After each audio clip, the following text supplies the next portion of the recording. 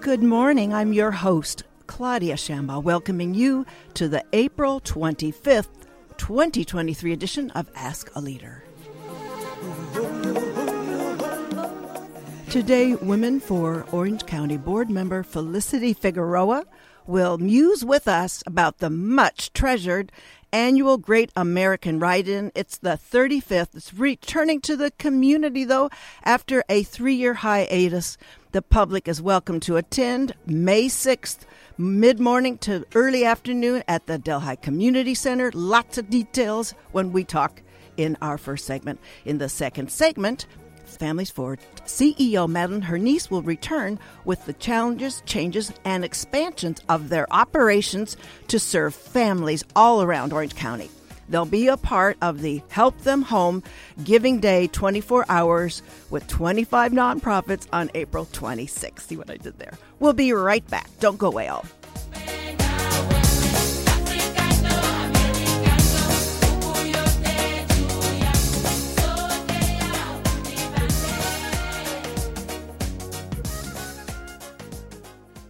Welcome back to the show. Our first guest, it's a pleasure for all of us, is Felicity Figueroa, activist with a rather broad portfolio, who will today wear her hat as board member of Women for Orange County and chairwoman of the Great American Ride-In, about the return of the much-cherished, most intentional, heady annual ritual, this Great American Ride-In. I think it was over a decade ago when she last appeared on Ask a Leader to talk about it. It's time we bring her back on. Just a little introduction about her. Abundant affiliations with leading roles, including gerente de ventas, and I think that might be, Felicity, is that another way of saying salesperson? A sales manager. Okay. Claudia. I checked it out, so I thought, wait a minute, but it was in lowercase, so I thought she's tipping it. So that gets into her. She does teach and tutor Spanish, too. That's one of her other official roles are in her past record as Library Task Force, Teach One at Woodbridge High School, Progressive Christians Uniting, the Orange County chapter, AIDS Walk, Orange County Progressive Summit, Americans United for the Separation of Church and State, Irvine United Congressional Church, and Orange County Equality Coalition. And I also already mentioned the tutoring. Those are her official roles. She's affiliated with the most extensive list of grassroots organizations. We're just going to leave it there, but most people know her for just like hyphen or name organization locally. Felicity completed her Bachelor's of Arts in Anthropology, Sociology, and Linguistics and Studies at Boston University. That was where you got some training, but the other was at Hampshire College. She comes to us today from Irvine after having been on the road in Sacramento. She's going to wedge us in on this busy schedule of hers. Welcome back to Ask a Leader, Felicity Figueroa. Well, thanks so much, Claudia. It's a pleasure to be here, and I'm very excited about the write-in that's coming up in less than 2 weeks. Right, May 6th. This is a very timely interview. Well, that's right. And we're doing this now, folks, so people get it on their calendar, May 6th. But first, the origin story and a tribute to co-founder Molly Lyon. And I don't know if Felicity knows all of this. I think I knew about 7/8. Molly was born in Vancouver, British Columbia, Canada, and grew up in Seattle, and was an Italian-American family. She left the Pacific Northwest and headed to San Francisco Bay Area, where she met her husband, Leon. They collected and studied contemporary art. So you can see there's a skip here from, and I don't think Molly ever got a college education. She got her education in life and became was a very most sophisticated role model to all who knew her. As I was saying, they were collecting and studied contemporary art, and they donated pieces to the Newport Art Harbor Museum and the Orange County Philharmonic Society and other cultural organizations. But Molly's true passion was politics. And Felicity, did you have a chance to meet Molly at least a couple of times? Yes, I was lucky enough to know her when I first moved to Orange County back in 1991. I had just moved back to California from Mexico City, and I had no idea who to vote for in the local elections. So luckily, I found, I think, one of the original members of Women For. I can't even remember how her name came across in my field of vision. And that's how I was originally introduced to Women For Orange County. And at that time, I believe Molly Lyons was still part of that organization. And I first heard about the Great American Write-In, which had been going on since 1986. 86. So Molly was an avid supporter of Planned Parenthood. That might have been another overlapping coalescing there. Fundraising chair of Community Action Fund, and she was an active Democrat. Also active in Fair Housing campaign. Then, a Fullerton resident, she walked door to door and handed out literature in her upscale Sunny Hills neighborhood. Also, she was one of the co-founders, an annual grassroots effort to mobilize citizens, we're going to talk about this, how it works, to write thousands of letters to lobby elected officials about important, breaking social, political issues. And she was named in 1995 by Orange County Metro Magazine the 10 most influential person in 95. And she lived amidst the 1%, I think even the 0.5% circles. I think where she threw, I'm just going to quickly put one more personal bio there, is with a baby shower she threw me at her home on Linda Island. And she said, "Oh, Don Bren lives just over there." So it was sort of remarkable, the circles that she was amongst. So her founding proposition was that she would grow the Great American Write-In so large it had to be held, and there's different oral traditions about this, whether it would fill the Anaheim Convention Center or the Angel Stadium. I am mixed on which one it was. So that is the co-founding origin story. And I don't know if you want to just give me a few highlights of your mingling with the grassroots activists that I noticed we're always wearing at least 5 or 6 hats of different affiliations. So any highlights that you would like to share with us, Felicity? Well, I mean, I am very indebted to Molly Lyons for starting this annual event back in '86. She was still running it, I think, through the 90s. And then in the 2000s, the wonderful Ruth Gluck took it over. At that point, it was still being held at the University Club at UCI, and I believe they had around 40 organizations there and generated around 1,700 pieces of mail. The way this event works is that a lot of, usually it started out at 40 organizations, now we're up to around 70 organizations, and these are grassroots groups, nonprofits, and any organization that's interested in promoting education, healthcare, human and civil rights, and the environment. So we ask them to bring their information to tables, which we have set up beforehand, and they also bring pre-written or sample letters or postcards that they are going to have available on their tables that we invite the attendees to the event, and it is a free event for the attendees, to sign and send off to their legislators. And these can be local city council members, Orange County supervisors, state assembly members, state senators, the president, congressional reps, our federal senators. And I remember when I first started attending the write-in, there were also groups that had letters to corporate decision makers, even in other countries. The makers of controversial medications. And I remember that when I was there as an attendee, I would get letters back from all of these politicians and also from international organizations sometimes. So it was a very effective method of making our voices heard here locally and actually around the world. And let's talk about, including highlights in the retrospective, is also a place where candidates that are running early, our state senator David Min was then a congressional candidate. That's the first time I met him, was there at the Great American Write-In. So they're all hovering and they want to mix with all these very engaged people. That's very true, especially if there's an election coming up. We usually get quite a few politicians and candidates. I remember one of the first venues that we used after the University Club at UCI was the Lakeview Senior Center, also in Irvine. And there, Loretta Sanchez would be there every year. And I remember at one point she spoke about the difference between, email was just starting back then, the difference between getting an email and getting a handwritten letter. And she says, as a politician, I pay much more attention to, a handwritten letter that's written by one of my constituents that's personalized. And she began to know her constituents through the letters that were sent at the Great American Write-In. I know people nowadays say, well, email, online petitions, but people that we've spoken to, candidates and political leaders alike, have said that handwritten letters and pre-written letters with a personal message still have a much greater effect on their thinking.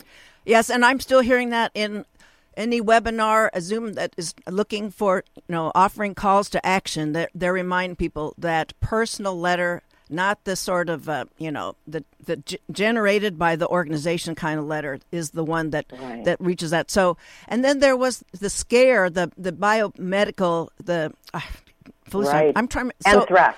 Anthrax. Thank you. I was going to search that while we're on together here. So the anthrax scare was what stopped a lot of that letter writing. There, we had to work it around a different way because no mail going into the House office buildings was getting opened up because anthrax arrived in an envelope. So that there were these adjustments made. We did at that point switch to postcards because the postcards didn't have that problem, and that's why today we offer the exhibitors the option of using either letters or pre-printed or the blank postcards that we'll have available on the table for the attendees to write their messages. For those of you who've just tuned in to Ask a Leader, my guest is Felicity Figueroa, community organizer and particularly board member of Women for Orange County and chair about this year's resumption of the much-loved institution, the Great American Write-In, May 6th at the Delphi Center in Santa Ana. We're getting more details. We're just stringing it out there so everybody keeps writing it in to their calendar because you learn. There's so much to learn because what each of these grassroots organizations choose are topics that are breaking, that need attention now. It's going to be heard as a measure in a legislative arena, or it's a corporate maneuver that needs to be now finally dealt with. The science is just too much for certain application of some kind of a commodity in the world, in the marketplace. So it's very current, so it's very edifying, and you've got this benefit. It's an agglomeration of grassroots activism. You've got side by side all of these chapters in Orange County. It can't get richer than that. So I'm going to let you keep musing about where, some other kinds of retrospectives while we're talking about how it works still and will work. Right. Well, as you mentioned, Claudia, this will be our 35th year. We were all ready to have the event go live in March of 2020, and I think 11 days before it was scheduled to happen, the whole world shutdown came upon us. So we kind of took a hiatus, as you mentioned, for the 3 years.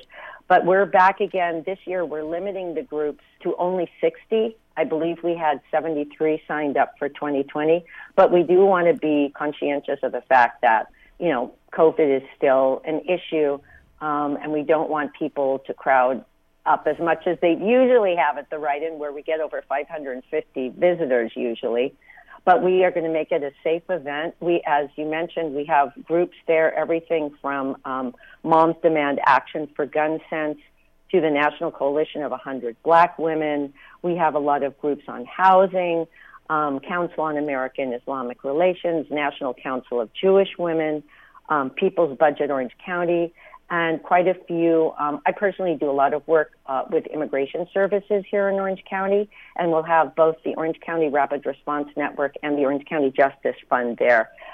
So pretty much any issue that you might be interested in, you'll find someone representing it in letters that you can write about it at the Write-In. And I just want to shoehorn that Stephanie Campbell, who was on the show last week, wearing her Compassion and Choices hat, she will be wearing her Americans Unite for the Separation of Church and State hat at the Great American Write-In, one of those 60 groups.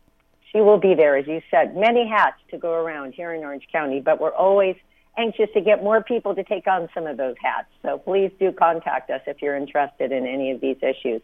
The only other thing I wanted to mention is back in 2012, I think, 2013, we decided that since this Women for Orange County is, in fact, an Orange County group, it's not an Irvine group, and we made the decision to move the write-in from the Lakeview Senior Center in Irvine to the Delhi Community Center, which is in Santa Ana, because we did want to make it an event that was open and accessible to all of the county.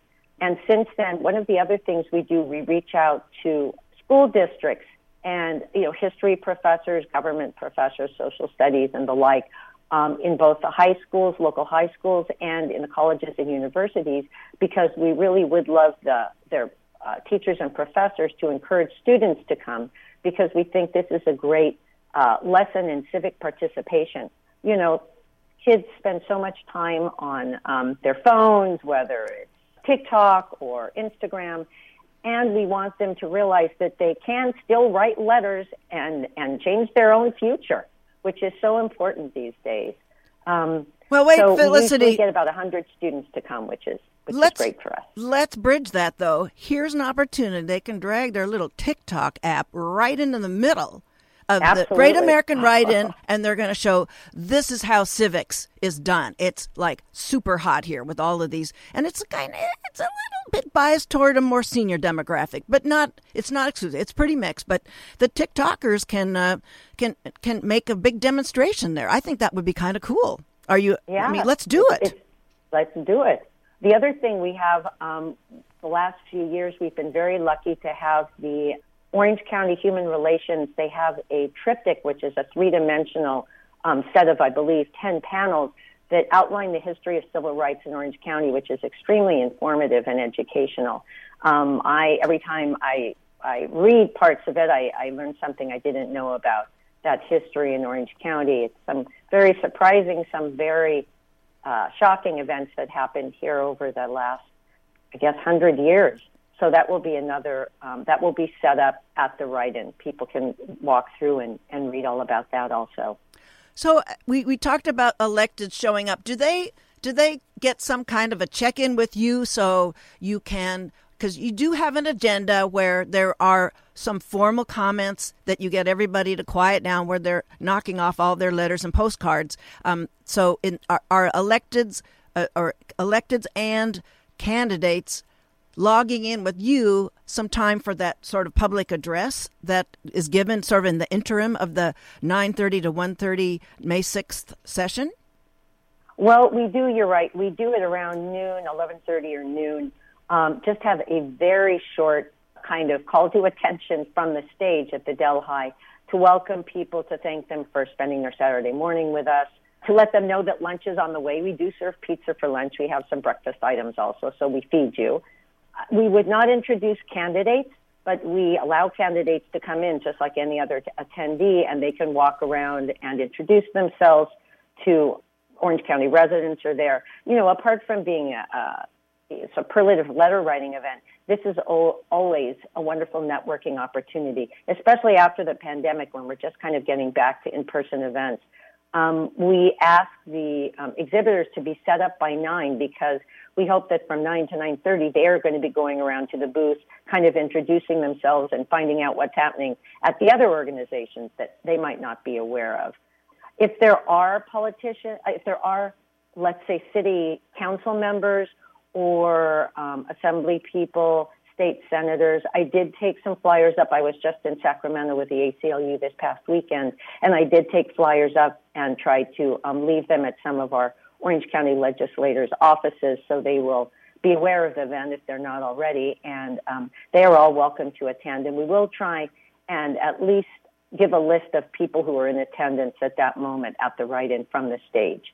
But we don't really have people come up and talk because, after all, it is primarily a letter writing event. We want to give people as much time as they need. And again, people don't have to be there from 9:30 to 1:30. It's somewhat of a drop-in event. They can come for half an hour. They can come for the whole time. It's very open in that way. But we do ask people to pre-register through Eventbrite if they can, just to save time at check-in.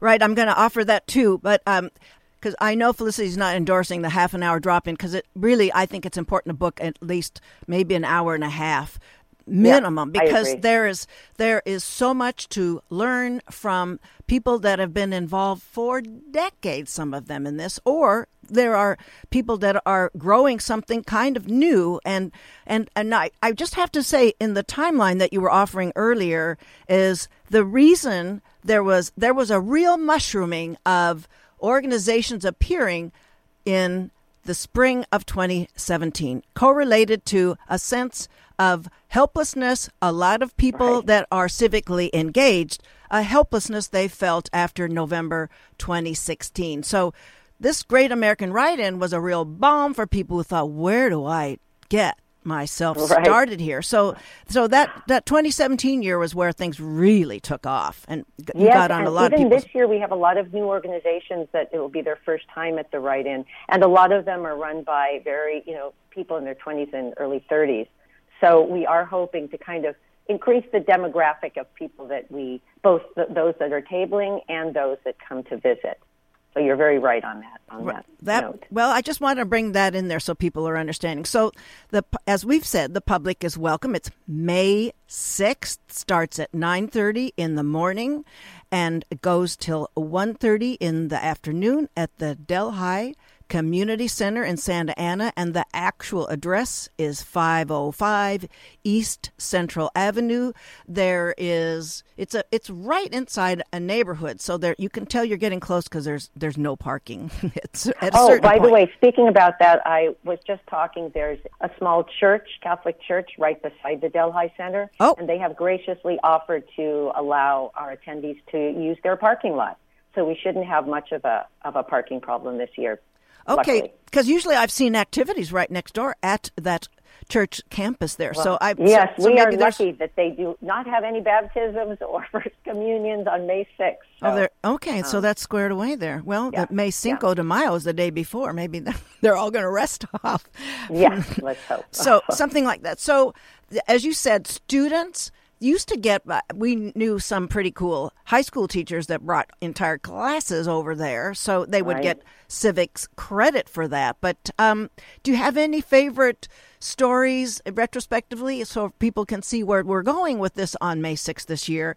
What students sort of had their eyes opened, or they sort of recognized there are these veterans of grassroots activities that are leading by example? Any of those kind of stories, Felicity? I was just looking back at the articles that have been written, and in one of them I saw that a senior at University High School had remarked after attending the Write-In. He said, there are so many issues I haven't looked at or even heard about, and now I feel connected, that I can actually make a difference. And I think that's absolutely the most important lesson that any young person or not so young person can take away. All of us can make a difference. And that's why our motto is, the pen is mightier than the sword. And the reaction we've had to over 35 years of the Write-In has definitely proved that is true. And we're not filling the Anaheim Convention Center yet. Not yet. I feel every year we get closer. So hold on, and maybe in a few years you can visit us there. So I have used all these superlatives of endearment about the Great American Write-In, but it's because of I think I started about getting to know these mavens when you did. I was here, moved in 91 as well, Felicity. So there you go. And so I think there will be something very special as people have returned to annual rituals post or unwinding down the pandemic. It isn't over, folks. That the 3-year hiatus is going to bring a sort of special, sort of wistful kind of chemistry between all these activists. Yes, and one thing that's very beautiful and kind of ties it to Ruth Gluck that I mentioned, who basically ran the Write-In for about 10 years in the middle after Molly stepped down. Her daughter has been coming and kind of, carrying on the mantle, and I just checked with her, and she will be there this year, too. So it's a nice connection to our past, and looking towards the future, I feel that we are going to get, it's going to be a different energy there. We are going to have PPE available. We will have masks and hand sanitizers. We will have the doors open so there's airflow. But you're right, there's going to be a very special kind of energy this year that we're really looking forward to. And it's also, as we just almost didn't quite say it, but the Delhi Center has different kinds of entryways and patios, so this can allow for the crowd to sort of manage different levels of, exposure with each other. And, besides the personal protective equipment, there's just a matter of spreading outdoors, and I think that'll probably be very consciously accommodated, I would think. Wouldn't it? Absolutely, yes. That's why we're keeping the numbers low. We, in the past, have had the whole hallway packed with groups because they didn't fit in the main room. But this year, probably those groups will either be in a separate room or outside on the patio, as you mentioned. We want to make it as safe as possible for everyone. Excellent. Well, Felicity, I'm thanking you so much for being on the show today, and I will see you on May 6th, if not sooner. Wonderful. See you all at the Write-In. Don't hang up on... Thank you so much, Claudia. Thank you. So my guest was Felicity Figueroa, community organizer and particularly board member of Women for Orange County and chair about this year's resumption of the Great American Write-In May 6th at the Delhi Center in Santa Ana. We'll be back after a station break with Madeline Hernice, Chief Executive Officer of Families Forward, speaking about her organizations transitioning their clients as COVID-19 pandemic benefits and protections wind down. Don't go away. Stay tuned.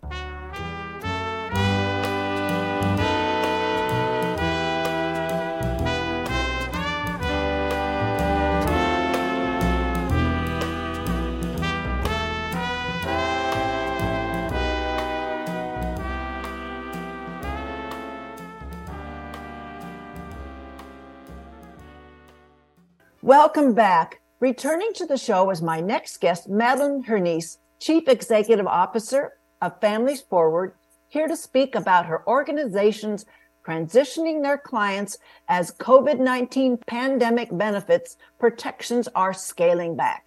Families Forward is a nonprofit organization helping Orange County families, in quotes, in need, achieve, and maintain self-sufficiency, end of quotes, in their charter. They're located in Irvine. Madeline began her career at Families Forward in 2012 as a housing specialist, and for the past, it's now 11 years, she's been working her way up.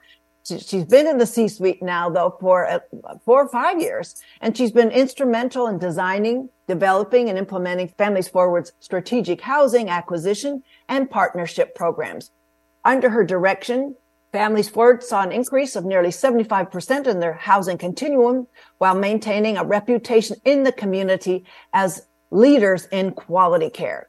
We'll have her reflect and examine the extent to which local, state, and federal assistance withdrawn due to suspended COVID emergency measures is having an impact on Families Forward clients in all areas where services are delivered, and how Families Forward is managing that transition. She comes to us today from her office in Irvine. Welcome back to Ask a Leader, Madeline Hernice. Thank you for having me, Claudia. Well, thank you. First, to give listeners some context, I'd like for you, Madeline, to rank Families Forward's priorities, the shares of the resource pie in the service that you provide with housing, meals, health, and career coaching. Well, Families Forward services, they're all equally important to creating lasting stability. And so I'd love to tell you a little bit more about the Housing First model and the Housing First approach. And the work that we do with families experiencing homelessness, we know that housing is the foundation. Getting a family into a home right away who's experiencing being unhoused, and then we can work on what are the lasting solutions. So that's where we're talking about career coaching, financial literacy support, mental health counseling. Obviously, access to food is a critical piece, but it's a critical front door for many new families that may not know where services are. Their first ask might be that food pantry, knowing that their budget is short for the month and really it's between rent and food, and where can they get access to those resources. So the food and the career and everything really is related to each other, building off of the foundation that home is first and home is the building block. So then thank you for that, and we will give you an opportunity to pitch the project, the Help Them Home. That'll be the conclusion here. But before that, though, I'd like to know, with the sort of emergency housing that Families Forward is grappling with the recent weather being cooler and a lot wetter, there's fentanyl, overdoses on the streets. There's chaos in local government. It's taking oxygen and resources from the agency's original charter. So how are those things, how are they being factors in what you need to be doing? The important thing to remember about families experiencing homelessness is that they truly are an invisible population. I think when you think of an individual, maybe a chronic individual experiencing homelessness, you might have a stereotypical example come to mind, panhandling on the street corner at the bus bench. But that's truly not the population that we serve. We are serving those families that are invisible, that are sleeping in their vehicles on a safe residential street where, my son, Joe, his mom is going to let Joe stay in there. I'll stay in my vehicle and we're not going to get bothered. And it's really about trying to normalize the situation for their children. We've had families that are camping at O'Neill Park telling their kids it's a vacation. So some of these factors that you mentioned, while there are many outside variables that of course impact our families and we're always there to be able to meet their needs, we're not serving the same population in that level of chronicity. We're really looking at making sure we can capture families as quickly as possible, especially when there are children involved, to avoid that generational impact and trauma of homelessness. Okay, thank you. Well, the trends in local government funding, they're now freeing up. I'm really interested in knowing, it's a question I've been asking since a maybe 2.5, 3-year-old local community development meeting about the Extended Child Credit Act, the extended child credit provision. Then the discussion was the extent to which the Orange County Board of Supervisors were withholding a lot of funding for social safety net kinds of things. So I'd like for you to talk about how the new composition of the Orange County Board of Supervisors has made funds more available for you to go and secure that kind of housing that you're putting the first priority on. We're certainly seeing trends in local governments that have shifted, primarily due to the pandemic as well. An opportunity, a silver lining, so to speak, is the opportunity to really focus and emphasize on eviction diversion. So trying to capture families upstream before they become homeless. And that's really something that's here to stay. We're seeing a lot of that trending in the right direction, that not only can we help families that are experiencing being unhoused tonight, but we can also really focus parallelly on what that programming looks like to avoid that fall over the edge of the cliff. And so those upstream prevention models have been really critical, and we're starting to see a lot of trends and shifts in the funding that's available for that. I think it's been a really critical piece to the infrastructure, not necessarily just focusing on the triage style of an emergency room. Okay, who's bleeding, but actually how can we get some preventative health measures and preventative work measures to ensure that families don't fall over the cliff? So can you speak a little bit more, though, about the kind of role that the current administration on the Board of Supervisors has in supporting you to a fuller extent? Yeah, we're seeing that there's a significant shift in trend in that the current administration is supportive of those prevention funding opportunities. And this is not related, but we're also seeing that healthcare is really coming to the fold, right? And talk about the CalOptima, CalAIM dollars that are going to also cover housing and housing navigation and other services to make sure that a stable family is also healthy and thriving. So we are seeing a lot of these parties working together and collectively trying to kind of support not only the service provider, but its public and nonprofit partnership together. But it's it must be a whole different day for all of you at Families Forward, because that now the money that was obligated for those youths, it's now freeing up. When did you start seeing that change? It's hard to pinpoint an exact time, only because COVID has really, there's a lot of COVID era funding, the pandemic relief stimulus funding, ARPA. So it's hard to pinpoint. The biggest challenge, though, Claudia, is even with the freed up funding, is there aren't housing units for families. So although we have additional funding that can help meet the needs of the families, the biggest challenge then comes back to housing vacancy. And while the market is getting better, it is still very challenging to There's find. NIMBYs. That's a NIMBY problem. It's very challenging to find housing units that are available, affordable, everything in between. So it's one kind of delayed dilemma turns into another dilemma. And so We're really rallying to understand, where can we have a drop in the bucket? So we've really been focusing ourselves on affordable housing. And again, we are a drop in the tiny bucket here because our 8 units that we just opened in December in Costa Mesa is nowhere near the need, but it's something. And the really critical thing about the affordable housing that we provide is that it comes with really intentional economic mobility, upward mobility programs. We want this to be a launching pad, a lily pad for the family. We do not want to have a family stay forever. We can't build and fill. We really have to create flow through the entire ecosystem of affordable housing so more families that need it when they need it most have access to it. No family says, I might be homeless in 7 years, so let me get on this wait list now. But that's kind of the model in the affordable housing world because it is such a demand that you just can't keep up. And so your wait lists are 7 to 10 years long. The units that we operate are for families that are experiencing homelessness and housing insecurity. So there is no wait list. We will never have a wait list because we know that a family situation can change day by day. And when that unit is available, we want to ensure that that unit is made available to a family that needs it most. For those of you who've just joined us, my guest is Madeline Hernice, Chief Executive Officer of Families Forward, a nonprofit organization whose mission is to help families in need and achieve and maintain self-sufficiency. It's headquartered here in the city of Irvine. So then I don't know if you want to say more about current assistance. I'm really trying to look at how Families Forward is transitioning with the benefits that were a part of the COVID pandemic sorts of aid, whether how you're transitioning. Were you able to get out in front, seeing that some of these benefits were going to end, how you advised Families Forward clients that this was coming, and how are you managing that at this date in late April? At Families Forward, we're seeing an increase in need across the board. So starting with the food pantry, but across all of our programs. As I mentioned, our prevention program, families at risk of losing housing, families that have fallen into homelessness. I mean, since January of this year, we've had over 300 new families sign up for our food bank, which is triple the normal amount. And that's really in preparation for not only the supplemental benefits that have gone away, but the power of your dollar doesn't stretch as far. So even with those benefits and the rising cost of our food prices, families can't make their dollar stretch that far.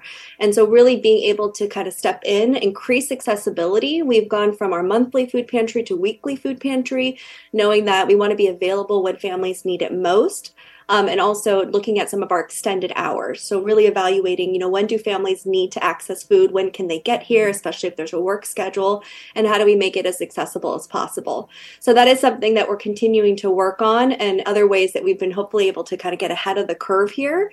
But the need is real, and we're continuing to see an increase every month in the number of families that are requesting to access food. So were you able to sort of roll into your interactions with clients that this is coming and we're going to change our food pantry times of opening and availability and eligibility to accessing that? But were you able to do that? And so they could see that you are being as proactive as possible? I'm just trying to figure out how this all works. I think it just was a natural evolution, working alongside, of course, our volunteers. Our volunteers are the heart and soul of the food bank. They truly are the oil in that machine. So working alongside with them to help provide their feedback on what they're seeing, but also they're the voice with the families. They're the ones who are working directly with them on a day-to-day basis. So making sure that they have the knowledge set to be able to explain, what's going on, what's available, increasing our variety of food. The primary focus of our food pantry is to be a supplemental program. And historically, we've really relied on non-perishable items, but we know that we need to increase the variety of the food to ensure that every family has, a healthy meal on their plate. And so really working with our volunteers to access more, grocery rescue and fresh produce from the farms, and really making sure that we have a good variety. And we lean on our volunteers to help communicate and to work with the families to make sure that we're meeting with them where they are. Well, thank you for that, Madeline. And as I was looking around the website, it's pretty clear the food pantry, that's mainly where's the interface between the volunteers and the clients. The other services that you're rendering with the housing and the counseling and all that, there's a firewall. There aren't volunteers involved in that. There's professional individuals dealing with those interventions. So I think it's kind of clear, and you're reinforcing as you break down what's happening at the food pantry, what role that volunteers play in that. It's a perfect place for volunteers to maintain your professional, the credentialed kind of role with those more other sort of sensitive kinds of service deliveries. Absolutely. And I do think, though, that Families Forward is pretty unique in the way we deploy our volunteers beyond the food pantry. So if you call the front desk, you're getting a volunteer. That warm voice on the other line where a family is telling their story, and it's a heavy story, is not a voicemail box. It's a volunteer. So there's a line of professionalism and making sure that we have the educated staff to be able to kind of take it to the next level. But our volunteers are really critical at every level. Okay. Well, thank you for that too. So we're talking about the transitioning, and how about the extent to which the state and federal resources are rolling back? How is that affecting Families Forward? Families Forward is still seeing an increase in need due to the rollback of the extended benefits. So we are continuing to kind of grapple with what that need is going to be, monitoring the trend, looking at our data. Are we starting to see, maybe a peak and then a slowdown? And how do we kind of forecast what that need is so we can be better prepared to meet the demand? When are we going to peak and when are we going to level out? And how do we best prepare ourselves to meet that demand? So I just got a press release last week about, this is the county's My Benefits Cal, and I guess state too, to Benefits Cal, an enhanced public assistance benefits enrollment portal. Does that at all have a role and assist what Families Forward is doing for clients? Families Forward will work with families individually to help them access that portal and access those benefits. But we are wholly separate from that. And so we're really here to be that case management support, the aid to ensure that we can help them navigate a tricky system. So the fact that it's more accessible and easier to access everything in one place will certainly be helpful, but it is a wholly separate enrollment portal that does not affect us. Okay, but are you in a sort of a particular capacity to let agencies know how better they could be administering their program because you know what it is from the client experience? Is that an important role for you? Absolutely. We are here to be the voice of the families. And so when we see that there's an opportunity, whether it's from a systems level issue or an enrollment issue, it's really critical that we can provide that feedback. We were one of the main providers of the California state level emergency rental assistance program during the peak of the pandemic. And it was really helpful because everything was kind of moving in real quick motion to be able to provide that critical feedback for the families that we were seeing in Orange County and how they weren't able to access that system. And we did see some great improvement. It was a little bit of building the plane as you're flying it, especially at the peak of the pandemic. But we do believe that is our role, of course, to be the voice of the families. Well, I have to say, the more retrospectives I'm hearing and reading about, that making, building the plane while you're flying it in every possible sector of living. And so this is what it looked like for Families Forward with the housing emergency needs. So we're just going to get some very interesting chronicles and people operating in good faith like you all, and others that were answering questions without data, but making it sound like they had the data. So I just hats off to Families Forward for finding a way to send the data, send the analysis up the pipeline so that agencies could be responding effectively, and where we had no clue about so many things at once. Well, why don't we give you a chance here to if there's a way that community members can contribute. You've talked a little bit about what they can do with the food pantry, and there's somebody at the front desk that's personally taking some important information. But let's talk about what else they're doing, and then please do pitch the Help Them Home campaign that will be tomorrow. That is the day after the broadcast. We're recording this today on the 24th, but on the 26th, we'll talk about that. But first, what else can community members contribute to in supporting your clientele? Like most organizations, coming out of the pandemic, really looking at our volunteer pipeline. I think that would be just a critical message I would love to share. Life changes, reprioritization, aging volunteers, lots of reasons why, we haven't been able to be at full capacity with the number of volunteers that we saw pre-COVID. I mean, our volunteers, as I mentioned, they're critical infrastructure, and typically we see about 26,000 volunteer hours a year. So really, I would love to encourage, those that have the ability or the desire to get involved, please, reach out to us and find out more ways to volunteer. Volunteering on a regular basis or volunteering on a one-off basis. Involve your whole family. We've recently started Family Volunteer Night. As a mom myself with two littles, there are no opportunities for young children to get involved with young philanthropy, and really starting from a young age and trying to relate to a child on how do you feel when you're hungry? How do we help the children in our neighboring schools or in our classroom who may be experiencing housing or food insecurity? So getting involved, love to pitch for that. And then of course we have a really exciting day on April 26th. It's our Help Them Home Giving Day. Help Them Home is actually a collective effort with about 24 other nonprofit agencies, and we're all rallying together with the common goal of helping them home. For Families Forward, it's helping families home. But you'll have a number of agencies that are rallying together to raise, I believe, almost $2 million is our goal. I think it's maybe $1.75 million, and I know we can do that as a community, and we're all working together. Let's get rid of these silos. Let's band arms together and figure out a way to really make an impact and move the needle on all subpopulations of homelessness. Although our priority is working with families with minor age children, we know that housing insecurity affects so many different populations, and we want to be advocates to ensure that we can help all of them home. So that is Giving Day on April 26th. You can log on, you can give, you can, share, post, like our videos where we're going all out with an 80s theme. So please help me with my own pre-embarrassment and all these fun 80s videos, and just like and reshare those posts. We'd appreciate it.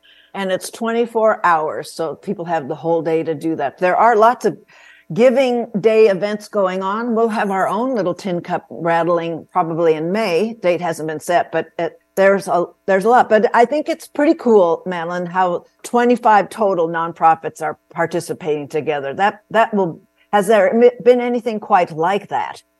Yeah, this was started, I believe, 7 years ago, and I could be wrong on that. And it started with a small group, and we've just expanded, and it's truly sponsored by the OC Community Foundation, Orange County Community Foundation, really seeing a need to rally all the like agencies that are doing good work together to actually have a shared common goal. So it's increasing every year, and we're excited to see the new partners join us this year. So I didn't notice the Orange County Community Foundation. I've seen that in previous releases, so that's on me. I didn't recall that, yes, this is well institutionalized. And I couldn't talk about these efforts without a nod to our local University Hills Rick Emmerling, who's been at it. He's been contributing for 8 years, and I think those kinds of commitments help people have a context. They have sort of overcome learning curves about what the charter is for an organization. So it should be getting easier. It just gets better with people's longer sustained affiliation, you must be noticing. Absolutely. And really, for those of you that know our beloved Rick Emmerling, he has been such a critical, not only a volunteer in his shift, which actually he's doubled his commitment. He's now coming in 2 days a week. But the Giving Day pledge, I mean, he has had a fundraising page for the last 3 years, and he outdoes himself every year. So if you want to, donate to his page, I think he'd really appreciate it. And of course, we're going to give him a big goal because he keeps outdoing himself every year. And the 2 million, is that Families Forward's goal, or is that all 25 nonprofit participating? That's agencies? the collective goal. I believe Okay. it's 1.75 million. Our goal in this is to raise 125,000. Okay. Well, very good. So while we're talking about sustaining and building and growing Families Forward, I understand that you will have an additional location. Tell us about that and what services will be there and the kinds of hours that it will be open for people to come in. As we've seen an increase in demand for services, we realized that we needed an opportunity to increase accessibility and reduce barriers for family. Of course, for those of you that are familiar with our office in Irvine, we're so grateful to have this great long history, rich history with the city of Irvine. But Families Forward does serve all of Orange County. Last year, we served families coming from 30 out of the 34 cities. Yes, and unincorporated. So we really are an expansive program provider that serves all families throughout the county. So realizing that, we realized we didn't need a bigger building. We needed to increase accessibility, especially with transportation issues here locally.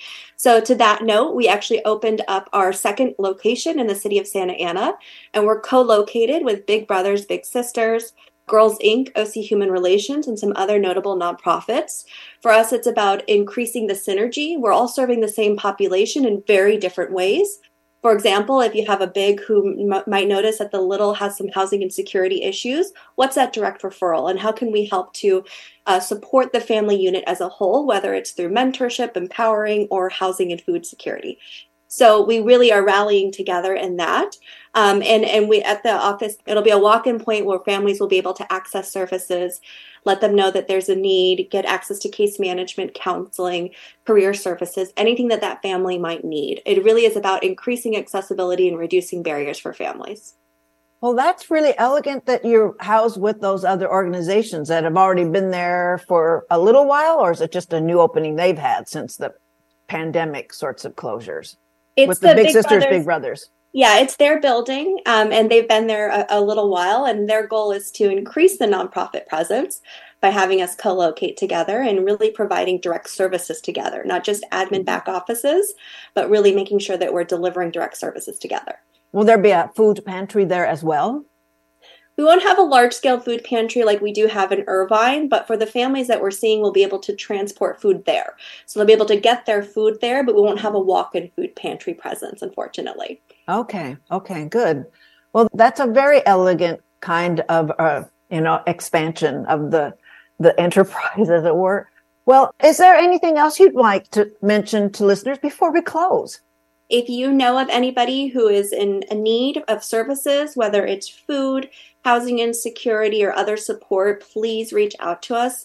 Please connect that family to the organization or call 211. You'll be connected to a local organization if these are families that are outside of the county.